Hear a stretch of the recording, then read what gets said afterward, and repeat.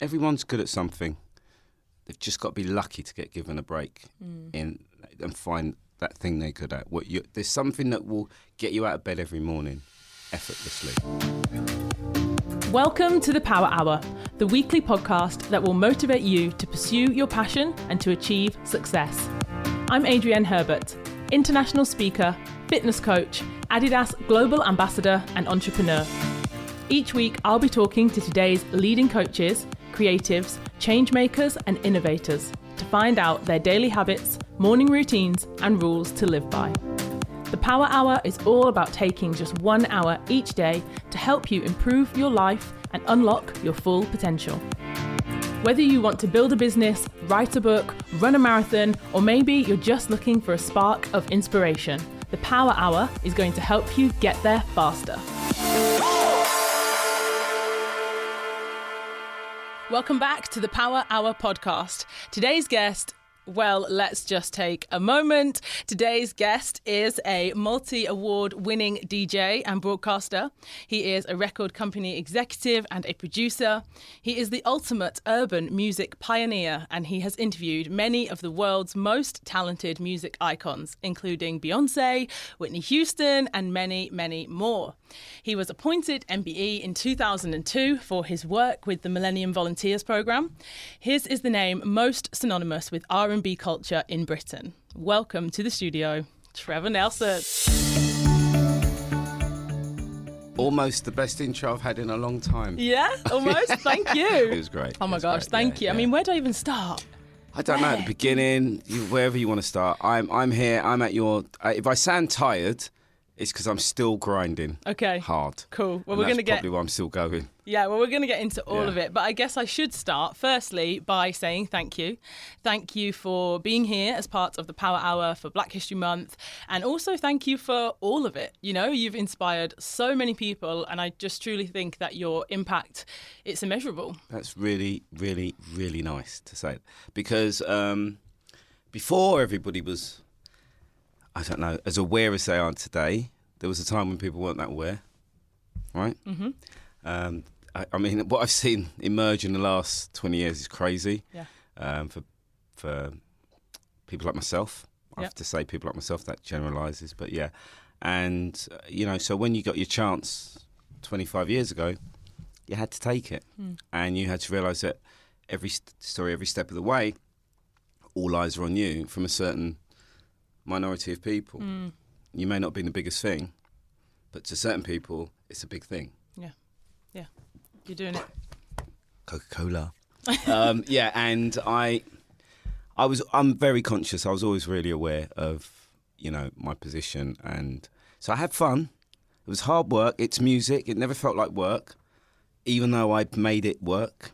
But I was always conscious that little babies like you would turn, little acorns like you would turn into oak trees and one day say to me, yes. You know, and that means a lot. Yeah, I know. More than any award, trust me. Amazing. Really amazing. Big. So you were born in Hackney. Yes. Not too far from here. And your family's from St. Lucia. Mm-hmm. So growing up, when you look back on your earliest memories and on your school days, what did you want to be when you grew up? And did you have your sights set on music from day one? Absolutely not. I went to school, secondary school, just round the corner, walking distance, stone's throw from here, right. Central Foundation, and I grew up in Stoke Newington. No, I was at primary school, and just like any boy, I was quite. I was quite bright. Yeah. I was reading the newspaper at 4 or 5. I was writing my name. I remember I went to nursery and I could write my name when I was 3.5. And I remember the letter came to go nursery. And so I knew I was, you know, and my parents knew I was quite. Everybody sort of said to me, And then when you get to 10, we all do a little sort of test. It was called 11 Plus at the time. And it's English, maths and something else. And you get 111 if you're. And 3 of us got 111. And so the headmaster goes, he should try for the grammar school 2.5 miles down the road. And I'm like, no, I want to go to the local school where my mates are going. I don't want to go to grammar school. Anyway, I got in. Yeah. Got interviewed and got in.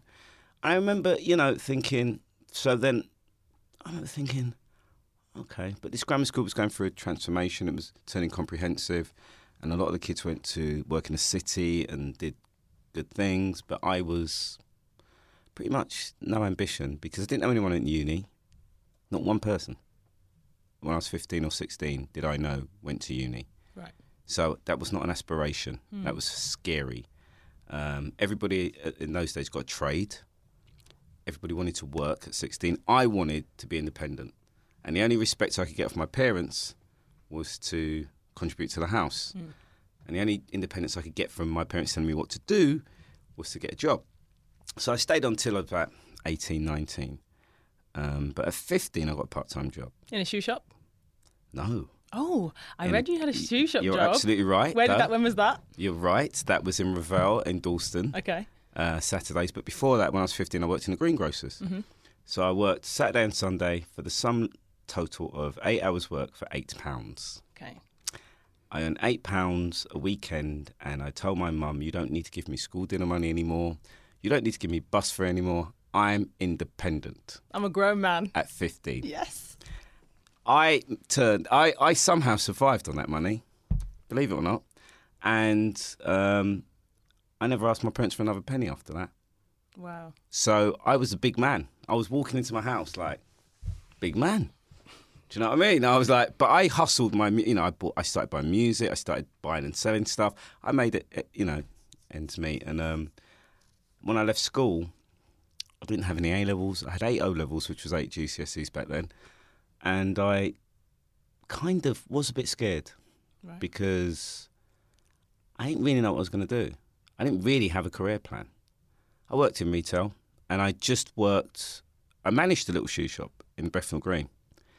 There were 3 members of staff on a Saturday. I wasn't very good at running a shoe shop because at lunchtime I tended to close the shop and go to the records shop. And then lunchtime was the busiest period. You know what I mean? So some days, I was a little bit, that was my calling, music. Right. So one day, you can interject at any time. I'm just giving you my early story. So one day, the guy in the record shop in Clapton said to me, I've got this big book of, it's like a Bible of music that are all old school tunes in warehouses in America, and I can order them really cheap. But you know more about it than I do. Now, I'm 18, 19. I'm like, okay, let me look at the book. So I look at the book, and there's all these titles there.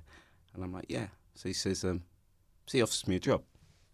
So my job then becomes, he did really well off what I ordered, old titles. But then my job became importing new music into the country and selling it to record shops for this company. So being a van man, an importer, collecting music at Heathrow, whizzing around the whole of the southeast of England, coming back at 8 o'clock, getting on the phone to America, phoning the guy who's going, yo, man, we got a new group called Public Enemy, man. And I go, really? Yeah, man, they're hot. And I'll be like, okay, give me 50. No, man, you're going to need more than that. And what do they sound like? He'd take the phone, put it up against a speaker. That's how I listen. Seriously. I love it. So I started at, that tune that Drake said, started at the bottom.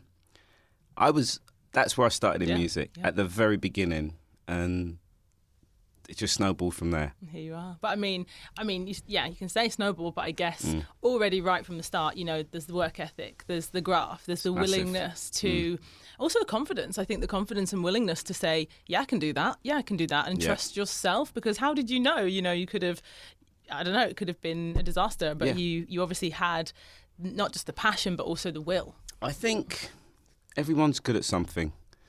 They've just got to be lucky to get given a break and find that thing they're good at. There's something that will get you out of bed every morning effortlessly. Yes. The word work is a 4-letter word. I do believe 80% of people hate going to work. Like a swear word. Those 20% who go, I love my job. People hate you. They hate you when you say that. Yeah. People hate. Have you not seen that? Mm-hmm. Definitely. Say to people, yeah, the moment it feels like work, I want to stop doing it. People hate when you say that. Because I did it for nothing for so many years that when I started earning money doing it, it was like, oh, it's a bonus. Yeah. I'd do this anyway. Well, it's interesting then you just said about, getting that kind of, having the will or the talent or being good at something, but then having that in. So I'm sure you must get asked for, lots of advice from people about like breaking into the business, getting your foot in the door, and the industry must have changed, so much over the years. So do you think that process has changed too? Do you think that it's harder now for people, or is it easier these days for people to get access to those right people, those right places, and to kind of get that door open for you? Yeah, your generation always doorstops me. And you think you're a generation before the current generation, don't you? Sure. No, but you're part of the same generation. Right. I get doorstopped all the time. I get, you got a minute? And I'm like, yeah. I give everybody a minute. Anybody at all who wants to be a broadcaster, anyone in music who stops me and asks me. But I don't have all the answers. It's really important that people work out how to sort of carve their path. My path was like, you're digging a tunnel with a pickaxe and you're just chipping away. You're enjoying yourself, but you're chipping away. Before you know it, 10 years have passed and you're halfway through. You don't know where the other end of the tunnel is. You just I'm still chipping. Yeah. I'm still chipping. And there's no one in front of you to follow. There you go. So I'm chipping and chipping. With the kids today, they can see right through the tunnel. The problem is they can see the other end, clear as day. And they want to get there as quickly as possible. It's a big problem with everything being so quick and accessible today. You think Jay-Z's a billionaire without work ethic? There's no way that guy you think just because he's got flow and no way, he's hungry. Yep. He wants to be a mogul. Because he doesn't have to be. He can live comfortably without being it. He wants to be what he is. I don't want to be Jay-Z. I've never wanted to be a mogul. In fact, money's not my motivation. If I don't work tomorrow, I don't live. I have to give my house back. People may be surprised at that, but I don't have any income coming in at all unless I work. And that's how I wanted it, to keep me hungry. I love that. It's mad, but it's true. Yeah, and it's also really true. Yeah, I love that because you're right. People might be surprised to hear it, and also the work ethic bit. People the impatience, and as you said, people don't want to hear it, but it's true. And I think nothing can replace it. That's something that I'm hearing a lot of. Is like the kind of the shortcut or the hack or the top tip, and it's like hard work. That's always the tip.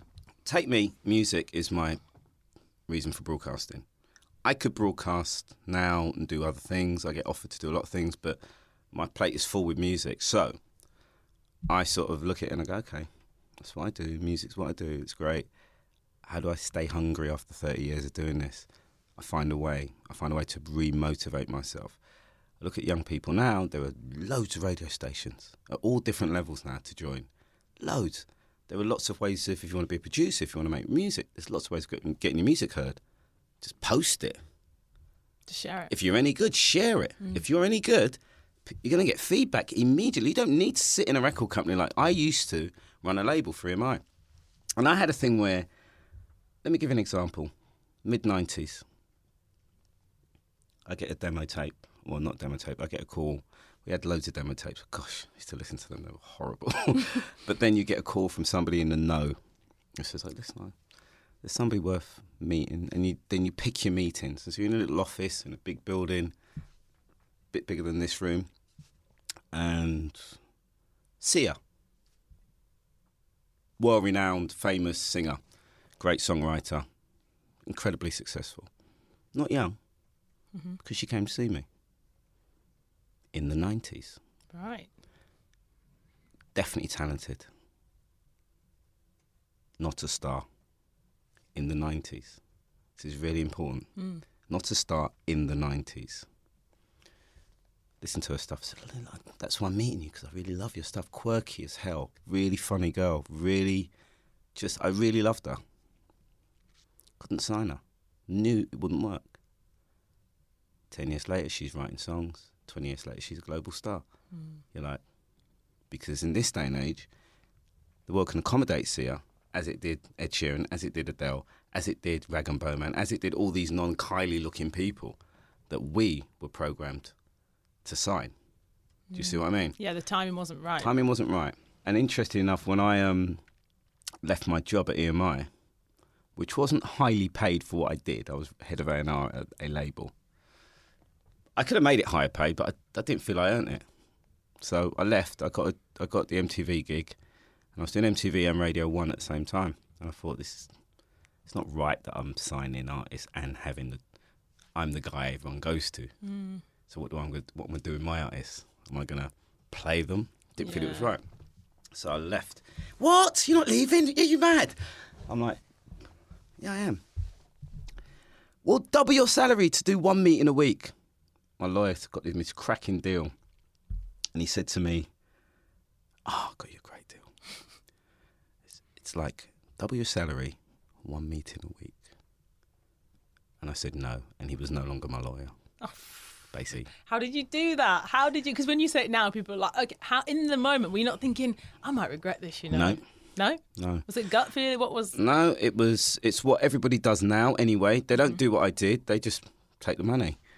No one bats an eyelid. Yeah, good for you. You've earned it. With me, it was, I don't want anyone ever looking, like you've read my CV, and anyone listening who knows who I am will go, yeah, and he's done more than that. A lot more. Right, no, but I'm just saying, but no one can say I've ever done anything untoward, you know, in my career. It's really important to me. Yeah. That's the hardest thing. This is a generation now who demand free stuff, right? Demand sponsorship, need sponsorship. This is the joy you guys have that we didn't have. I got nothing at the time. So every day you had to go, right, okay, got to prove my worth. And I genuinely think, I love the fact someone can be sponsored, backed for what they do because someone likes you and likes what you're about and likes what you stand for and want your name associated with their brand. I think it's fantastic. I really do. And I'm not judging anybody who does that. The people I do judge, though, are people who want to get somewhere in life to get free stuff. Yeah, they want that stuff, but they don't want the other side. you got to. If you're listening to this, right, I would say to you, you'll get found out. Yeah. You got to have substance. It's really, really important. Yes. Maybe I'm over the top in my head about it, but I just think you just got to have substance. No, you're right. I think the smoke and mirrors and the kind of all of the showy and the talk, you know, like you said, if you're talking the talk, you gotta have the stuff. It makes you bulletproof. Yeah. And I feel bulletproof. Amazing. Well, taking it back, you're talking about the 90s, talking about, you know, MTV. And you're right, I did do, you know, a lot of research. I do my research for the show. And I went back way back. I'm watching those interviews, you know, and like The Lick, MTV, you know, the guests include, you know, Jay-Z, Mariah, Lauryn Hill, come on, you know, everyone. So I guess I was kind of thinking at that time, first of all, like, what was that like, you know, in terms of these are the biggest people in the entire world, but you didn't look phased. Like, you're sitting there on the sofa, like, close to Beyonce. Yeah. I'm like, they're friends, they're mates. You're just, you know, up there chilling. And I'm thinking, like, did that become normal? Did it ever feel like, this is my job, this is what I do now? Or was it always crazy? It was normal crazy. I have to admit, I even sometimes, because some people post them on YouTube, I've got a cupboard full of interviews and stuff. The Whitney one. Yeah. Oh, that was something else though. I can give you so many bits on that sort of thing. She looked amazing, right? She looked amazing, but she's also pretty intense. She's scary. Do you know what I mean? Like, scary. She's very intimidating. She kind of was. I was all the way thinking, is she vexed? Is she happy? Yeah. You know? I can give you. Do you want? Tell us. Basically, I'd never met Whitney. I'd been somewhere where Whitney was once, in America, and I saw a side of Whitney that no one from our end had seen, and it all came out later. The totally presentable Whitney and the kind of high Whitney, you know. And it was only if you're behind the scenes at a record label or in the business, you might have seen that with some artists. It was the night New Edition reformed, and I flew. I think it was Washington or somewhere like that, and all the black music industry were there, Puffy, everyone. Yeah, because Biggie had been killed a year or so earlier, and Puffy was with bodyguards, and it was really weird. But a one-on-one interview, she was by far the most intimidating interview I've ever done.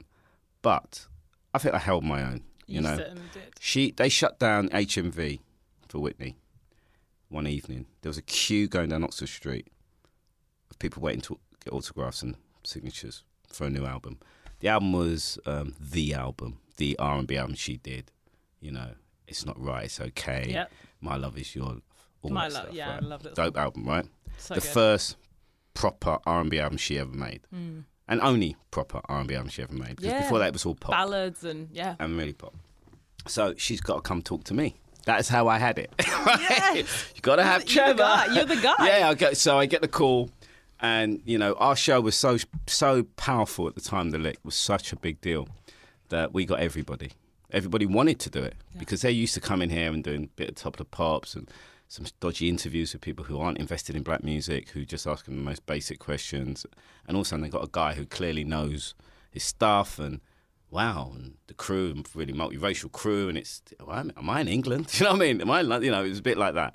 So that's why we got the love. So anyway, I'm sitting up in a room, probably in the store. You've probably seen it, and Whitney sits opposite me, and I tell you what, Jay-Z, no problem. Lauryn Hill, although I was in love with Lauryn Hill, no problem. Of course. Beyonce, no problem. I knew Beyonce from 17, 16, so we were always good, right? Yeah. And all these people, but Whitney. Mariah even, as fluffy kitten, diva, J-Lo, all of them could handle. Whitney, you're sitting opposite Whitney. I love that though. Yeah. I love that. I felt in a sweating going on, right? But I'm keeping my exterior calm, and she's getting made up, sort of fixed up, and she's got her bodyguard standing behind her, who was rumoured to be a very, very close friend, right, as well. There are all these things bouncing about at the time. And I sit there and say, before the camera's properly rolling, good flight? Nothing. Oh, no. I mean, nothing. Oh, no. Nothing. So I'm sitting there, this one's going to be tough. Wow. About a minute later, she goes, yeah, it was fine, thank you. And I went, oh, I know how this is going to go. Oh. I'm in control of this interview. But, we had a good interview. I got what I wanted. She got what she needed, which is her talking about her music and her album on a very, very specific platform, directly to R&B fans, which is really important for people like that who are pop artists. So you go into interviews like that, and really they don't have the power. You have the power. They need you. Yeah, you're doing Whitney a favour. Well, no, I don't want to sound like that, but they do need you to give it Yeah. that tick of the album's banging. Do you know what I mean, by the way? That kind of vibe. Yeah. And they want that. They want that. And they want to be, and she wanted to be, I'm hip-hop, at heart. And the thing that I didn't realise is prior to that, she's getting these dodgy interviews. She's getting people probing. She's getting people asking about Bobby all the time. She's getting, you see what I mean? So they're wary. Yeah. So that's why she was more like that than ever. And no, she was fine. It was fine. And it was the biggest test as an interview for me. Yeah. It just was, but everything else was easy. Amazing. I love it. Oh my gosh, I could listen to you all day. I've got stories on every interview. Of course you have. Loads. I'm not going to let you leave.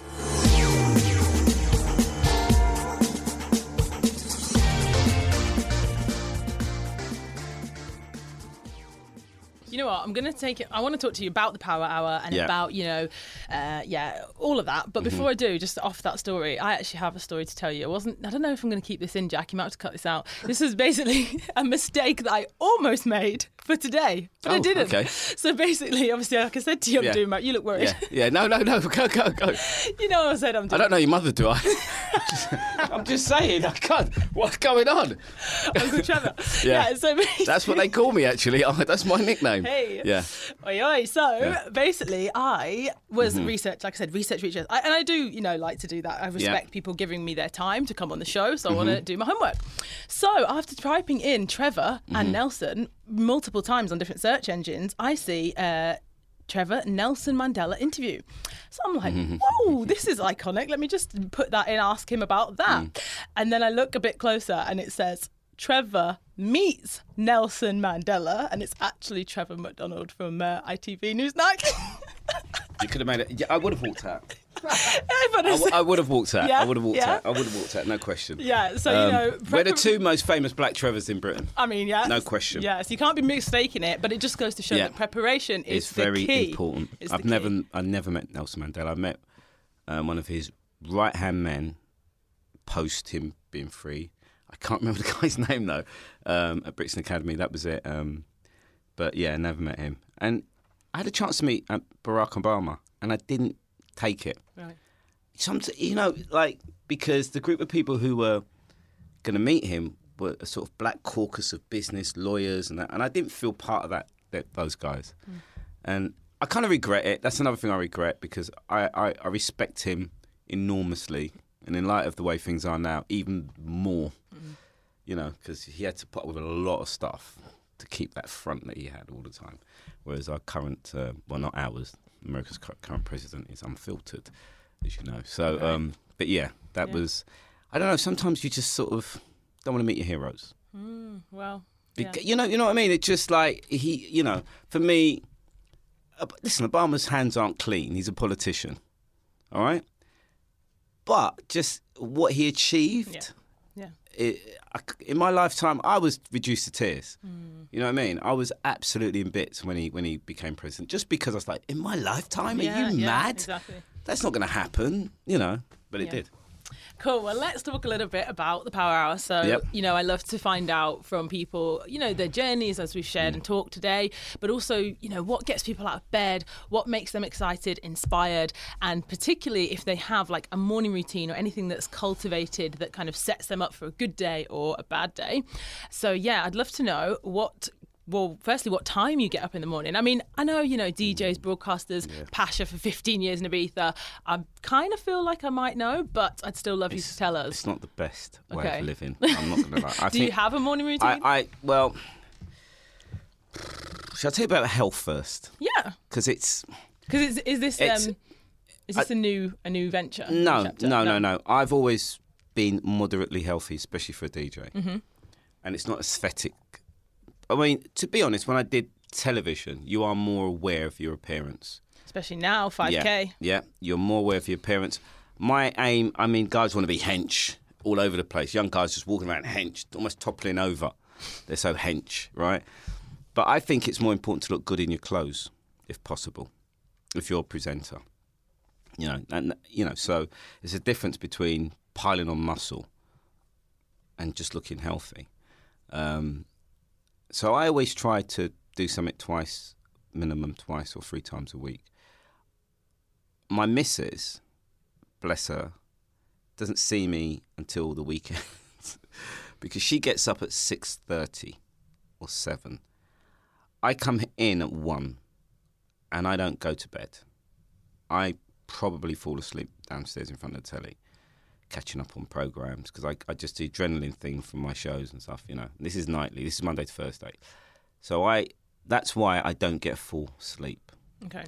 So I may get 5 hours a night, which is not, you know, that's not good. No, that's not good. I'm twitching at that bit. Yeah, I'm sorry. 5 hours a night. I'm a consumer, right? In terms of, I just can't go to bed. If I read more, like you said, if I came in, read a book, I'd just be like, I go to bed with sometimes an iPad on.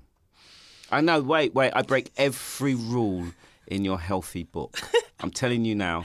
But I know a lot of people listening will say, I do that dude, too. I do that too. Yeah, because if I go to bed, I can be like right now, I'm tired. I'm properly tired. I've had an average of about 4 to 5 the last 6 days. For the listeners who cannot see you, I mean, you look good. I'm 55. I know you're 55. You look good. I don't know how. And I think I'm just going to keel over one day. Don't say, But no, I really do. But no, this is truth. And I hate people come to me and go, man, damn, you look the same. You do look the same. Say that, I know, you look the same as 25 years ago, man. I know, but I think I'm masking this. I don't know what's going on. I think I'm just going to croak. But no, so anyway. So I get up and I don't do the same thing every day, right? But I have worked a way of sorting this out. Okay. I play golf. Don't even knock golf. It's brilliant. Okay. All right, before you knock Before I cuss you. Right, I don't have a dog, so I don't walk in the park. Okay. But I play golf about once or twice a week, which is like walking 8 miles. Mm-hmm. That's not bad. No, and it's getting good. fresh air, it's great. I have something called a kinesis. I don't know if you know what kinesis is. It's like a cable machine, but it's tidy. I've had it 10 years at home. It's pulleys and it's really good. And if you're tired, say you've got dumbbells and you're doing chest press and you've got a certain weight and you're tired, and someone say don't exercise tired. It's not good because you'd be like, you know. Whereas with pulleys, you can still exercise and you can control the resistance. Resistance, which I think is really, really important when you get older. Not to just don't try and compete with them young boys. Don't even think about it. Even if you look like them. Don't even try, right? So I kind of watch what I eat. Thankfully, I have a very, very conscientious partner who is becoming to treating us like rabbits nowadays, man. She is on it hard. She every week it's like, I'm not doing red meat anymore. Oh, welcome. We would get along. We ain't doing red meat no more. And I'm like, Plant what? No, not the death of red meat. Not me. Curry goat, are you mad? I can't let that go. Lamb? Are you nuts? No, I don't care if you don't like hearing this. No, you need to hear this. I've got incisors, yeah? I'm plant powered. I'm a carnivore, right? At my core, But so I am aware of what I eat. I have a bowl of porridge every morning. So I get out of bed, and I have a dear friend now, Mark Foster, used to be an Olympic swimmer. I meet all these people through golf. Yeah. And Mark says to me, I said, Mark, my back sometimes, and because I sit down all day doing playlists for my shows, and I don't like, I don't sit on a ball. I wish I could just sit on a ball. I need to get that sorted out. He said, Trev, when you get up in the morning, just do 50 squats straight. Fires up your back. 50 squats. 50 squats. If you do nothing, 50 squats and a little stretch. So I tend to do a little stretch, do a little Pilates. I've done that. I know my body. I know where the aches are. I know how to stretch. I stretch my hip because a lot of people ignore their hips. And your hip is the reason you have a lot of shoulder, So I'm aware. And I think the key thing I would say to people, just try and know your body. Yeah. More than race to pump your muscles up, or know your body, know how to... Your body, and your that's body, the thing, yeah. Know your body. So, porridge in the morning, regardless, first thing, blueberries in there, some almonds, a little bit of added vitamin powder, whatever you call it, I don't know. A tiny bit of honey to taste, because I do like my sweet things. Of course. Yeah. And then give it a gap, a couple of slices of toast, treat myself to a coffee. Food-wise, never go mad on pizzas or, things like that. But we eat well. Yeah. We eat quite well. And try to train for shorter periods of time. I used to do like over an hour. I used to box train at one point. I had a mate who ran a gym, and that was the best training ever. I would say to anybody, if you can ever go to a proper boxing gym and not be intimidated, and just get your head down, because people respect you if you're just working. They don't stare at you. Yep. They just respect you're there, right? Because I was there, and I'm twice the age of these guys, and I remember he used to kill me, but afterwards the feeling was amazing. Going home, I'd get home, be going home in the car, dripping with sweat, going, yeah! I was like so high, high, unbelievable. Didn't look forward to it the next week, but couldn't wait till I was warm and getting into it, and then we're in the ring. That was amazing. So, have you ever got into running before? No. My family have really bad knees. Okay. So I have a cross trainer at home. Mm-hmm. I have a setup at home. I have a cross trainer at home. I have a rowing machine. Okay. Rowing is brilliant. Yeah, I have a squat rack. You'd never believe I have a squat rack if you see my legs, but I do. I have a bench. I have some free weights. And then in the bedroom, I have this kinesis machine. Mm-hmm. So, and I'd like to get a Pilates in my loft. Pilates, I don't know what that is yet. Oh, the one, the Cadillac. Yeah, whatever it is. Yeah, that's where I'm going. That's where I'm heading. My big problem at the moment is time. Mm-hmm. So I don't exercise for more than 45 minutes at a time. That way, it doesn't stop me exercising. Because if you say to yourself, if you lead a busy life and you say, me exercising is an hour and 15, you'll never do it. Yep. You won't do it, trust me. You'll find reasons. You'll say, I haven't got an hour and 15. Therefore, I'm not going to put my shorts on and I'm not going to exercise. It's like saying, I don't run in the rain.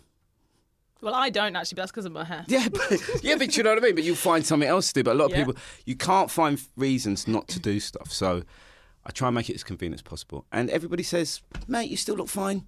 Yeah, I mean, I can vouch to people that can't see it. Probably twice a week I probably exercise and I get out there and play golf, and that is it. Awesome. But it's great that you shared, that it doesn't have to be, as you said, loads and loads of time, because, for a lot of people that, as you said, it's like, oh, well, it's got to be all or it's not worth it. Yeah. When actually 20 minutes is better than no minutes. 5 minutes is better than no minutes. Yeah. And that's not just exercise. That could be, when you describe the golf, that's actually, you're ticking so many boxes with golf because you're outside. So you're getting, as you said, the mindful aspect, you're getting the big space, you know, breathing in oxygen. And it's hilly. It's hilly, you're walking. Yeah. Also the social aspect, you're there probably with friends. It's like you're ticking so many boxes. So I think, when it comes to looking at, how do you actually keep well or whatever, it doesn't have to be, okay, what's the gym regime? What's the, the nutrition like? It's so many other factors as well that people need to consider. Let me ask you about the sleep. You just regress. You just gave me a look of death when I said I don't get enough sleep. What's your take on it? Because I did go to a sleep therapist in Harley Street. Okay. And he lived in the same block as me at one point, and he got me on a diary. He got me to keep a diary. It just didn't work for me. It just didn't work for me. My mind does not shut down. It doesn't shut down. Yep. And it's a problem. The quieter it is, the more awake I am. Okay. That's why I have to have some background noise on. It's not fair on my partner, so that's why the earphone goes in, the iPad's out, and I watch some boring-ass documentary, which just knocks me out. Okay, I've got a couple of things. So, I mean, I can share with you maybe after, because the guests have probably heard a lot from me about sleep. And I actually had an episode with a sleep scientist, right. And there's lots of personal reasons that I wanted to dive deep into sleep. However, what I would suggest, if you've never heard of it or tried it, is breath work. Now, okay, let me just say something. I came to say that to you. Yeah, so that for me, like, I'm not someone who has ever done meditation, especially the conventional, like, sit here, quiet your mind, close your eyes. No, I've got energy, I want to be moving, and I can't block things out. If anything, I think trying to sit and meditate just makes me kind of stressed. So when I tried breath work, basically there's an app, it's called Fit. It's an app that's got all different fitness offerings from cardio, strength, and there's the breathwork guy on there called Richie Bostock. Now, I tried that. Oh my goodness, it's like a hack for getting straight into that, what other people might get from meditation. But there's breathwork classes that will increase your energy and like wake you up for the day, and then there's some wind down ones. Oh my goodness, after doing that, you sleep like a baby. I will say this to you. I came here to talk about breathing. Yes. I have the worst breathing. And I know it's an issue. Okay. And sometimes, because the good thing about having one of those watches, when I go to golf, I wear my Apple Watch, right? And you complete your rings and stuff. And I always feel, but then occasionally I'll be driving, and when I concentrate, I hold my breath without realising it. Okay. And it will just go, breathe. It just like slap me and tell me to breathe. And and I don't breathe into my diaphragm properly. I just short breaths because I come into the house late, and I believe by holding my breath, I'm not making much noise. Okay. And I've been like that for years. I climb stairs and I hold my breath, and I keep it in. And it's crazy. It's weird. It's just weird. I'm going to set you up. I'm going to hook you up. Okay. You're going to try this. There's 25-minute ones, so it's nice and short and sweet. And I want feedback because honestly, it's been a game changer for me. Okay. Hearing you, like I said, the reason I went so much, perhaps when you were talking before, and I joke, but it is serious because you can maintain this, and obviously, like I'm saying, you look good, and you might feel good now, but you don't want to hit a point where you're like, actually, you're going to crash and burn, or you're going to get, some chronic, God willing, it's never going to happen. But, things like sleep, there's a reason that our bodies sleep. We repair, also the cognitive function. There's a lot going on inside. And I think, to be honest, even though the science is really going deep on sleep right now, there's still so much that they don't actually know. But one thing that I do know is that we are the only species on the entire planet that will deprive themselves of sleep voluntarily. Yeah. No other species. And can I say, living in London, I don't know anyone in London who gets a good night's sleep. Okay. Most people. Every time everyone's, every cab driver I'm in with, everybody I meet, very few people say to me, I love sleeping. I get a good 10 hours. Yeah. It just that, the pressure of living in this city, the pressure of paying your rent, the pressure, not so much me, but people I meet, I see it. Yeah. The pressure of living in shared accommodation, the noise, the lack of peacefulness. The pressure of bills, the pressure of... It's a lot of stress. It's a lot of stress. Yeah. It's a lot of stress. Bringing up kids. It's a lot of stress. Yeah. So with all that then, we've, discussed so many things. Would you be able to give the listeners of this show something to try this week? Often I ask for like a power hour challenge, or just something, doesn't even have to be a challenge, but something that they could maybe consider to get outside their comfort zone. I mean, we talked about so many things, didn't we? Work ethic, failure, Mariah Carey, like so many things. But can you think of anything? I don't know. I touched on something, and I don't know if this is going to work for you, but I went to a prison 2 days ago for the first time to do something similar, to what I'm doing. But it wasn't a podcast. It was, you know.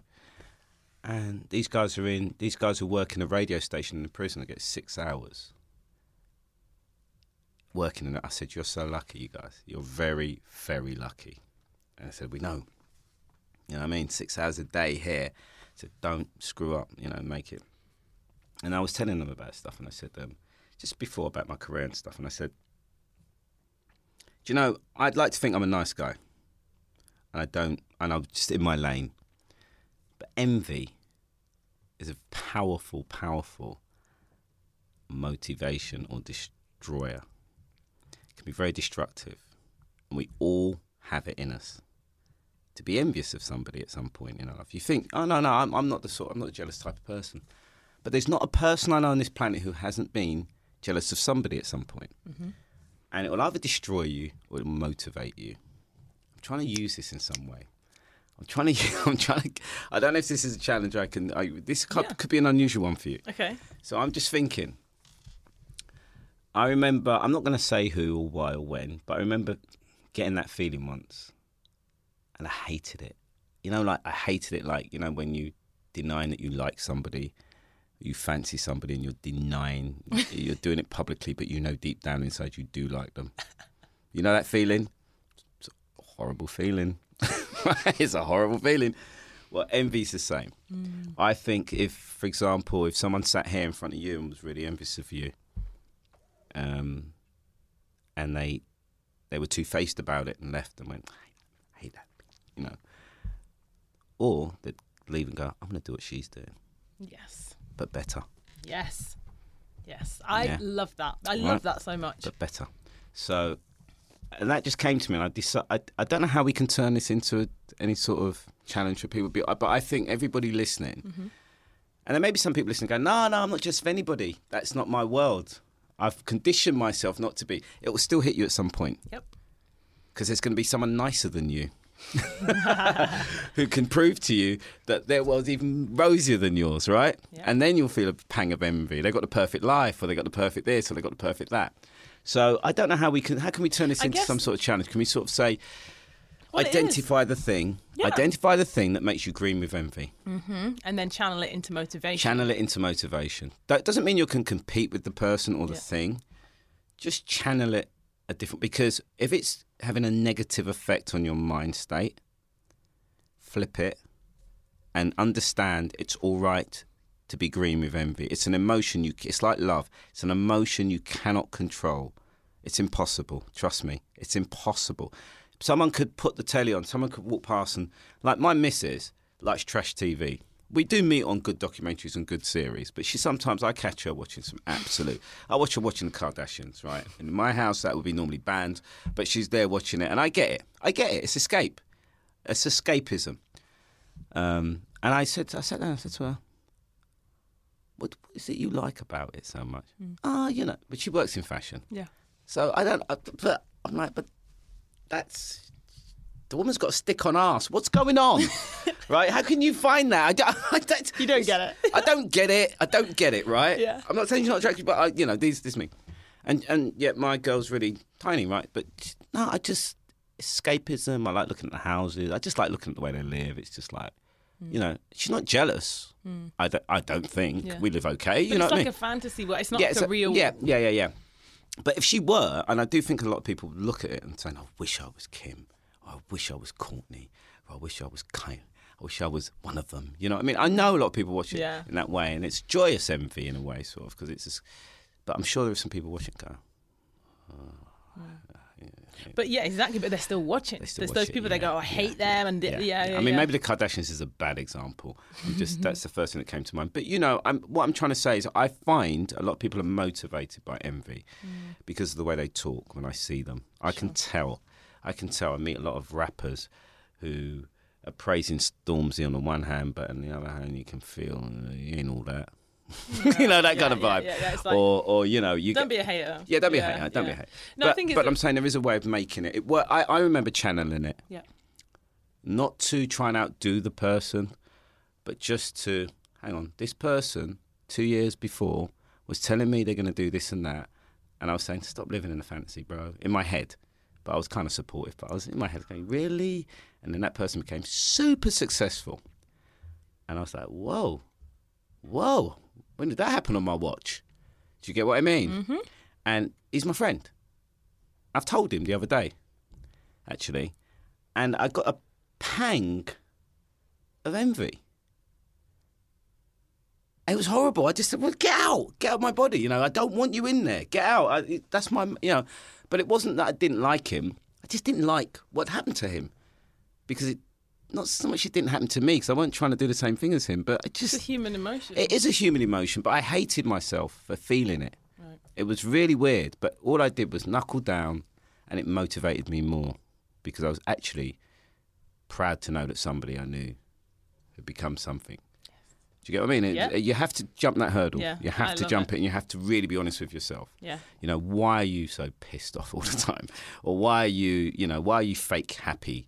Or what are you masking? Just channel it and be And positive. own it. Yeah, The world's a lovely place, you know. Yeah. We really do glass half empty, glass half full. Yeah. You know, I'm a glass half empty guy in the sense that everything I've got, I'm really, it's really weird. I'm really happy for everything I've done and I've got, but I don't get gassed about it. I play it down so much you'd think I had nothing. You know what I mean? I apologise for everything I've got all the time. Do you know what I mean? Whereas there are people I know who have got a tenth of what I've got, and they talk as if they're the CEO of the world. Yeah. You know, because that's how they see life. I see life I always have this thing that, can you swear on this podcast? Go ahead. Not swear, but you know what I mean. People say, what's your mantra? What's your saying? And I say things like, shit's always waiting around the corner. Just when you're really happy, something bad's going to happen. It always happens. I know. But you could flip that and say, enjoy every day. Yes. Yeah. Do you see what I mean? Yeah, I hear you. Enjoy every day, every single day. Really and as I get older, I'm beginning to enjoy my life more than when I was really in it 20 years ago. Really, every day, just working so hard and trying to do stuff. And you mentioned Whitney and all those interviews, and Jay-Z and Beyonce and Mariah. And I didn't really enjoy any of that. Not at all. Wow. I'd wake up in the morning and they'd say, right, it's Lauren today. I'd be like, wow, I can't wait to talk to Lauren about the Miseducation. This is the baddest album ever. I can't believe she's delivered. Oh my God, wait till I see. But then that day, all I'm thinking is I want it to be over because I want it to be good. Okay. So I just want it over with. I've got no time to be enjoying myself. Yeah, I look like I'm enjoying myself. I'm asking the questions and I'm living on the edge a bit because I haven't done the massive research I'm supposed to do because I want to have a conversation and, you know, but I want it over with. I want it edited. I want it done. I want to see it next week on the show and then go, I'm happy with that. But you don't enjoy process, it. Yeah, you don't, like when your podcast is edited, when it's done, when you listen back and you go, I like that was really good. Yeah. The feeling is so much better than just before for me. Okay. I'm not into the during. I'm not into the before. I'm into the after. Wow. Well, that's actually, you know, it's kind of perfect for my closing question. And I ask every guest this, and I don't want this to end, so I don't want it to be the last we question. did make this part one. Yeah, part one. Okay, Part great. one. We've got loads to talk about. Well, the closing question I ask everyone is actually all about time. And when you were saying then, you know, 20 years, looking back, you know, it's firstly, you know, I value time so much and there's so many reasons, but I just think that it is the most valuable thing you can give to someone. We can't get more of it. You know, if you could buy it, it would be sold out and we'd be very, you know. I'm chasing my tail and I don't like it. Okay. I'm still chasing my tail, but go on. Well, the question is, what is the most valuable thing that time has taught you?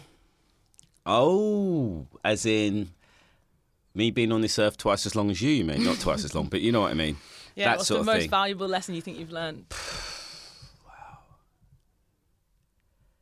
Oh, there's so many. There isn't one particular thing. Tomorrow is always better. It's never as bad as you think it is. It really isn't. Okay. You know, gosh, I don't know. Oh, it's really hard. That's. I know it's a tough question, but I guess for where you're at right now, tomorrow is always better. I love that. It is. You know, listen. You're entitled to wake up in a funk for no reason at all. I'm not talking about having a mental illness or anything like that, because I think if I had one, it would have appeared, because I've been through a lot. I've been divorced. I've had stress with my son. I've had all that stuff, right? And I mean, I've been down. proper down. No money, everything. Retired when I was 30 from everything. What? With nothing in the bank, nothing. Retired, literally retired, right? Because I didn't want it anymore. All these sort of things. But it never killed me. And every time I feel really flat, I wake up and I'm just like, do you know what? Don't talk to me. No one does. Workload's killing me. I just don't want to look. I don't look at my diary, for example. It scares the hell out of me. So, but something just perks me up. Tomorrow's always. It could be someone at work. It could be something that makes me laugh. It could be the cat. It could be my fish. I've got fish. I feed them every morning outside, and they are really calming. But tomorrow I've learned that tomorrow's always a better day. It is a better day. No matter how bad you feel, tomorrow can be better. It will be better. I think it's a simple thing, and it's a complete opposite to that whole mantra of mine of shit is always waiting around the corner, which is my way of keeping myself down. Because I've always kept myself down. I've never gassed myself up. I will never, ever say I'm great. You got a lot of other people to say. Well, yeah, it's lovely, right? But I think you can tell I'm being genuine. I just don't function like that. Yeah. I just go about my business. But I do have a moment every now and again where I go, damn, I've done good, haven't I? No, but occasionally, you know what? Just some days I walk around with a bounce on my own in my house, and I go, damn, you done all right, boy. Yeah. You need those bouncy days. You need those days because if you work somewhere where you haven't enjoyed it, like I said, work's a 4-letter word, and you don't enjoy it, and then you work somewhere you do enjoy it, life is so much better. If you've shared a flat with someone who is just awful, dirty, unhelpful, just doesn't pay the rent on time with you or whatever, and then you find a great flatmate, it's amazing. Life's so much better. And, little things. Yeah. I don't think that's the most profound thing ever, but... No, I love it. I love it. And it's right on point, like you said about, I don't know if you are glass half empty, because that sounds very optimistic to me. Yeah. Tomorrow is always better. I'm faking it with the glass half empty. I'm faking it with the shit stories. I think I'm denying myself happiness. I'm trying to keep it. You know what it is? It's because so many of my peers and where I come from is so working class. It's so, my dad was a bus conductor. My mum was a childminder. They had to do that in the 60s. They were Windrush. Just post Windrush, you know what I mean? Yeah. They went through a lot. They hid it from us, I've always been understanding of what they couldn't give me, Hence me doing the 15-year-old, getting a part-time job and never asking them for money. But you'll never forget it. You can't. I won't. I mean, that MBE business, I only accepted it because of them. I don't like the empire word, but I accepted it because I thought my mum and dad would love to know they had a kid who got an MBE. And that's like... It's beautiful. It's great. Yeah. You know what I mean? Yeah. So, there's a lot of things that keep me young, girl. And sometimes you've got to tap into it. Yeah. Working at One Extra is a great way. Still, I cling on to that show at One Extra because I'm going there now. Yeah. Because it just puts us... they just make me laugh. Young people just constant... Yeah, the energy is crazy. Cool. I love it. Well, like I said, I could talk to you all day. I've got... part 2. We'll keep it for part 2. But thank you so, so much for giving me your time, for being here, for being so candid and so honest. I really just absolutely loved it. I know the listeners are going to love it too. I'm sure that, we shall see. You'll also be the first podcast I've ever listened to. It's the second one I've ever listened to. Yes! Hear it, people. Hear it. And I'm going to hook you up straight after the show with the breathwork too. Thank you so much for listening. Remember, you can rate, you can review, you can... Only good. No, dude, be honest. Yeah, be honest. Honestly, tell us what you think. Reach out and have an awesome, awesome week. Thanks for listening. Thank you, Trevor. Thank you. Bye.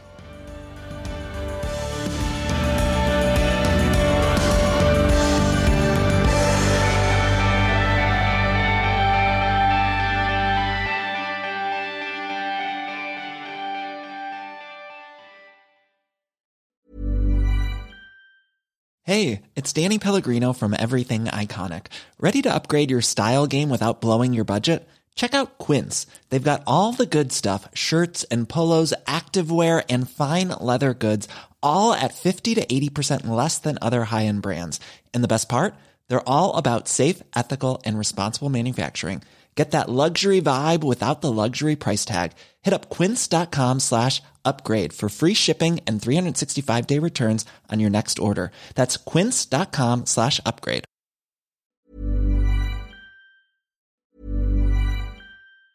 Ever catch yourself eating the same flavorless dinner 3 days in a row? Dreaming of something better? Well, HelloFresh is your guilt-free dream come true, baby. It's me, Keke Palmer. Let's wake up those taste buds with hot, juicy pecan-crusted chicken or garlic butter shrimp scampi. Hello Fresh. Stop dreaming of all the delicious possibilities and dig in at HelloFresh.com. Let's get this dinner party started.